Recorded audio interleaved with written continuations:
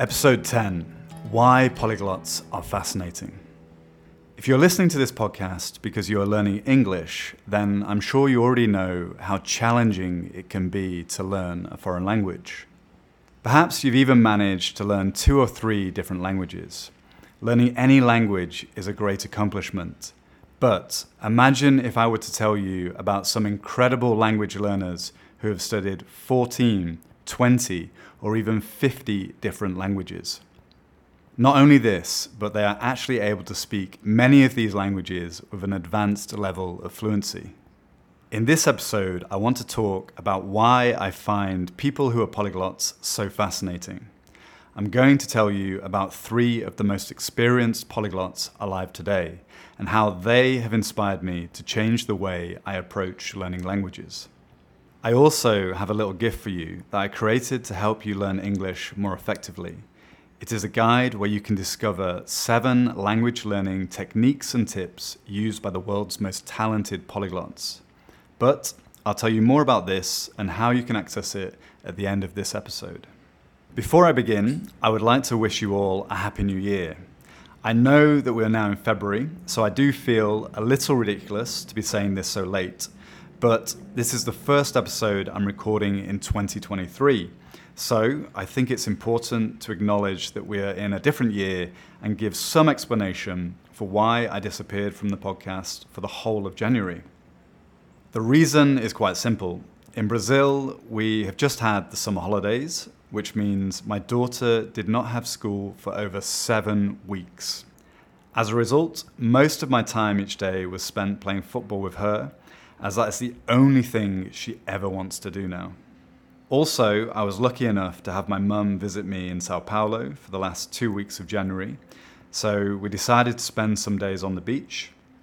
I did find some time to continue teaching, and I created some new English courses for my online school, but unfortunately, I didn't manage to find time for the podcast until now. However, it is great to be back finally. I have lots of new episodes planned and some interesting guests ready to invite onto the podcast. So, welcome back everyone. I hope 2023 will be a successful year for us all, not only with regards to language learning, but in all areas of your life. If this is the first time you're listening, then you're also very welcome. If you don't know me, then I'm James, an English teacher living in Sao Paulo. These podcasts are created to help my students develop their English comprehension and vocabulary. If you find this episode difficult to understand at any moment, then I recommend reading the free transcript while you listen. You can find it on my website at schoolofduda.com. Okay, let's get to the subject of today's episode. I think the obvious place to begin is to explain what exactly a polyglot is.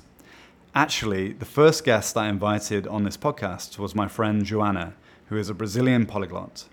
In this episode, we spoke about all the languages she speaks, but we didn't go into too much detail about exactly what a polyglot is. So I thought it'd be nice to dedicate an episode specifically to this subject. But if you have not already listened to episode 7, then I really recommend you check this out if you're interested in hearing about Joanna's life as a polyglot. The simple answer is that a polyglot is someone who speaks multiple languages. But how many languages? This is the part that not everyone agrees on. I heard someone say that if you can have a conversation in a bar in 3 different languages, then this is enough to call yourself a polyglot. However, most experienced linguists suggest that you need to be able to speak at least 5 languages with a high level of fluency before you are considered to be a polyglot. For me, this definition seems to make the most sense, and I'll explain the logic for why. A person who speaks 1 language, their native tongue, is called monolingual. Someone who speaks 2 languages is bilingual. 3 languages, you are trilingual. 4 languages, and you are multilingual. Therefore, it kind of makes sense to me to call someone who speaks 5 languages fluently a polyglot. By the way, the word polyglot originates from the Greek word polyglottos, a combination of poly, meaning many, and glotta, meaning language. A polyglot, therefore, is literally a many-language person. At the end of the day, the term polyglot is just another label, and most of the polyglots I know don't really give much importance to labels like this. Acquiring the polyglot label is just one of the consequences of doing what they love, in this case, learning languages. There is also the term hyperpolyglot, which is another label, this time for an even more select group. Today, hyperpolyglot is generally used to describe someone who can speak 11 languages or more. I remember the first time I discovered that a hyperpolyglot was a real thing, and it really blew my mind that there was anyone who could speak as many as 11 languages. To me, this seemed superhuman, and still does, if I'm being honest. But interestingly, there are more and more hyperpolyglots being discovered in the world. This is perhaps largely thanks to the internet. In the past, very few people would have the opportunity to travel and live in different countries where they could acquire multiple languages. Most people did not have access to foreign books or native speakers who could give them the necessary contact required to become fluent in one language, let alone multiple. Nowadays, almost anyone with an internet connection and the determination to learn can become a polyglot, or even a hyperpolyglot. Well, at least in theory. In reality, only a very select number of people find the motivation and dedication it requires to learn so many languages in this way. So, when did I first become aware of polyglots, and why do I find them so fascinating? Even though I've been learning languages for over 20 years, I didn't really know anything about them. I vaguely, more or less, knew the meaning of the word polyglot, and that was about the limit of my knowledge.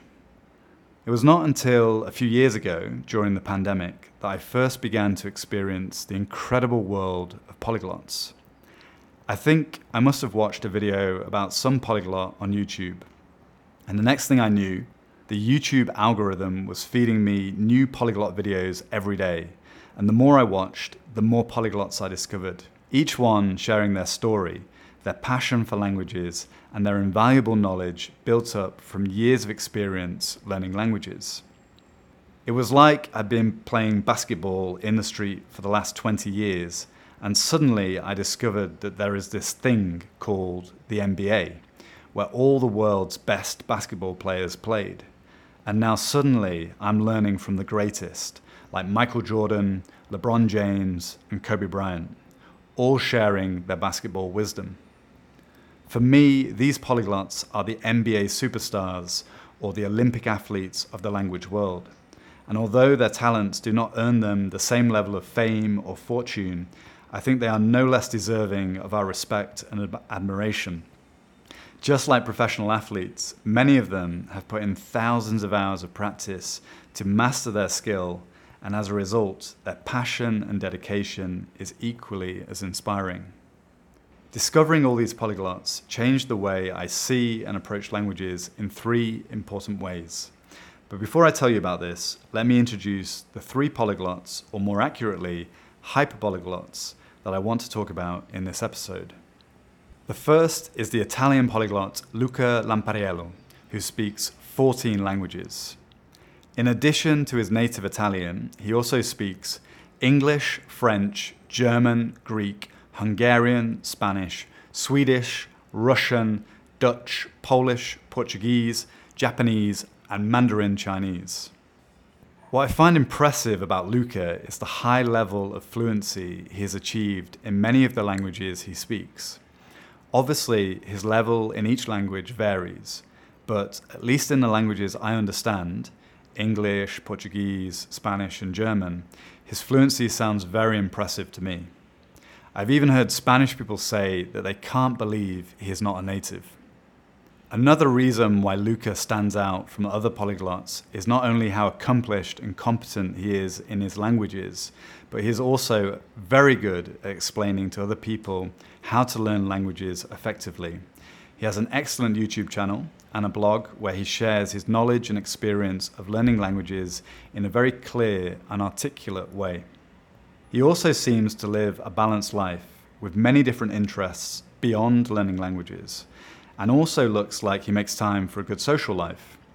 His approach to learning languages is very moderate.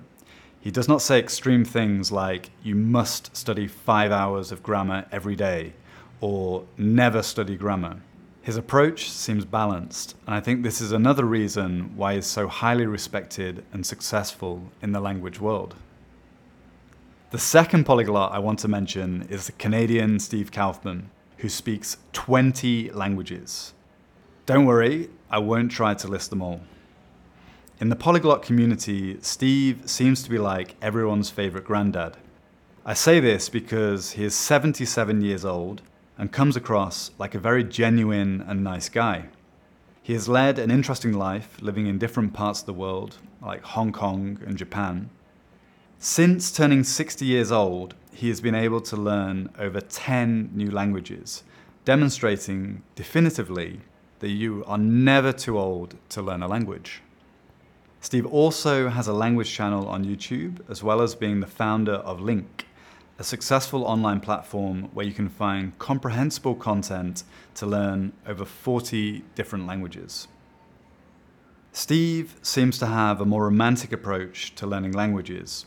He is less concerned about trying to reach a very high level in each language and more focused on being able to communicate and connect with other people and cultures. He doesn't worry about making mistakes. For him, the pleasure is in the learning process, and this continues to motivate him to learn more and more new languages. Finally, I want to mention the British polyglot Richard Simcott, who has incredibly studied more than 50 different languages, although states that he only speaks 16 languages fluently, but can speak about 30 languages in total to some degree. He lives with his family in Macedonia, which I find interesting simply because I don't know anyone who lives in Macedonia.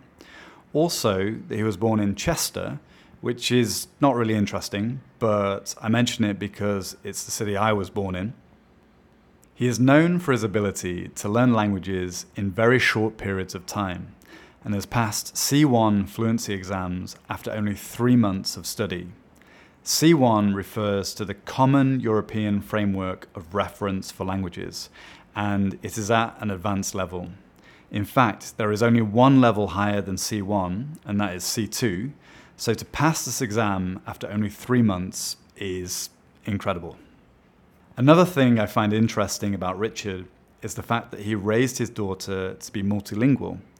As a parent myself who is raising my daughter to be bilingual in English and Portuguese, it is great to hear about his experience doing this. However, as you might expect, Richard's family is a little more ambitious than mine. His wife is Macedonian, so they all speak Macedonian at home. He also spoke English and French to his daughter since she was born, later adding 1 hour of playing in Spanish and 1 hour of German each day. Now his daughter is fluent in 5 languages. If you're interested in learning how to raise a multilingual child, then I'll leave a link in the references where you can hear Richard talk about this in more detail. Richard is also the founder of the Polyglot Conference, where you can meet other language learners from all over the world and listen to talks about languages. Last year it happened in Mexico, and they choose a different country for the event each year. If you like languages, it looks like a great conference, and you don't actually need to be a polyglot to participate, which is good news because I would really like to experience this one day. Earlier, I mentioned that discovering these polyglots changed the way I see and approach languages in 3 important ways. So let me explain. Firstly, I became inspired to learn multiple languages at the same time. Previously, I'd always focused on studying one language at a time. I thought it'd be too difficult for me to learn 2 languages simultaneously. When I started learning Portuguese, I deliberately ignored German, and as a result, I forgot most of my German. When I started learning Spanish, even though I live in Brazil, I more or less ignored Portuguese. Or at least I stopped actively studying, reading books, and listening to Portuguese. Gradually, I noticed my Portuguese was suffering as a result.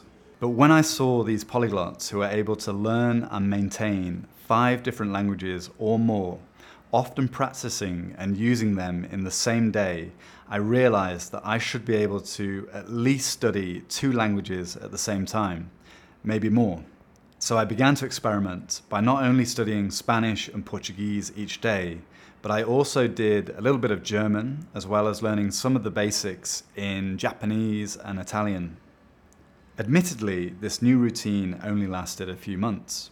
Eventually, I decided to pause learning Japanese, Italian, and German for another time, to give more focus to Spanish and Portuguese.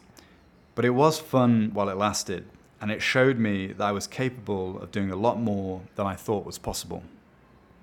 This leads me to the second way my approach to learning languages was influenced by polyglots.